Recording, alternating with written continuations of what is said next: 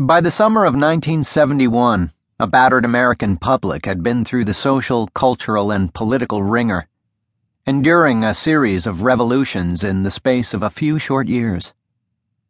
There had been the Civil Rights Revolution, complete with racist resistance and frustration-driven urban riots across the country.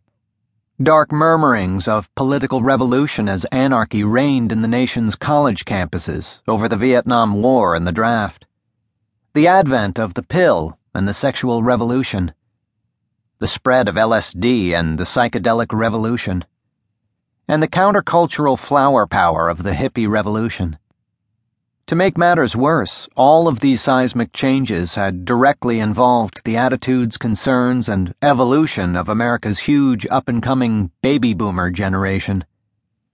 As the June 21st issue of Time hit the nation's newsstands, the readers of the country's premier weekly news magazine might have been forgiven had they not wanted to hear tell of yet another revolution, particularly one involving the nation's youth. But the revolution the June 21st issue touted bespoke anything but the rejection of old-fashioned values and morality that so many Americans feared. On the cover of the magazine was the familiar deep-eyed visage of Jesus Christ, albeit drawn psychedelic style and in dayglow colors. The hippified cover portrait highlighted the issue's lead story on what the banner headline proclaimed: the Jesus Revolution, a remarkable upsurge in a traditional evangelical Christianity with a hippie twist that was increasingly making itself visible among young people across the country. Fresh-faced, wide-eyed young girls and earnest young men, the Time reporters gushed. Badger businessmen and shoppers on Hollywood Boulevard, near the Lincoln Memorial, in Dallas, in Detroit, and in Wichita, witnessing for Christ with breathless exhortations.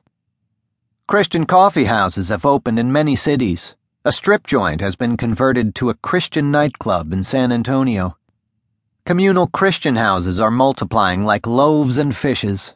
Bibles abound. Color photos of beach baptisms in California.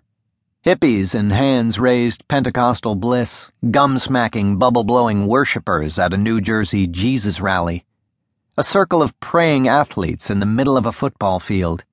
And a band of happy commune dwellers in upstate New York accompanied the 8-page story. But to these seasoned reporters, used to covering the plethora of new social and cultural trends and movements that the previous decade had unleashed on American society, this Jesus revolution was different than anything they had encountered. There is an uncommon morning freshness to this movement, a buoyant atmosphere of hope and love along with the usual rebel zeal, commented the writers. Their love seems more sincere than a slogan, deeper than the fast-fading sentiments of the flower children. What startles the outsider is the extraordinary sense of joy that they are able to communicate. The writers were taken aback at the Jesus people's total belief in an awesome supernatural Jesus Christ, not just a marvelous man who lived 2,000 years ago, but a living God who is both Savior and Judge. Their lives revolve around the necessity for an intense personal relationship with that Jesus, and they act as if divine intervention guides their every movement and can be counted on to solve every problem. Of course, by the time a public figure, celebrity, trend, or movement reached the cover of a magazine like Time, it was almost always near the peak of its stature or cultural vitality. In the case of the Jesus people, Time was certifying the status of a religious movement that had already attracted considerable attention in the religious and secular media. Eventually, the movement would be tabbed as one of the top 10 news stories of 1971. The Jesus movement had blossomed from seemingly insignificant beginnings, its first embryonic embodiment in San Francisco's Haight-Ashbury during 1967's famed Summer of Love. While the Bay Area was the movement's first identifiable Jesus people outpost, similar manifestations of a hippieized Christianity popped up in the next 2 years.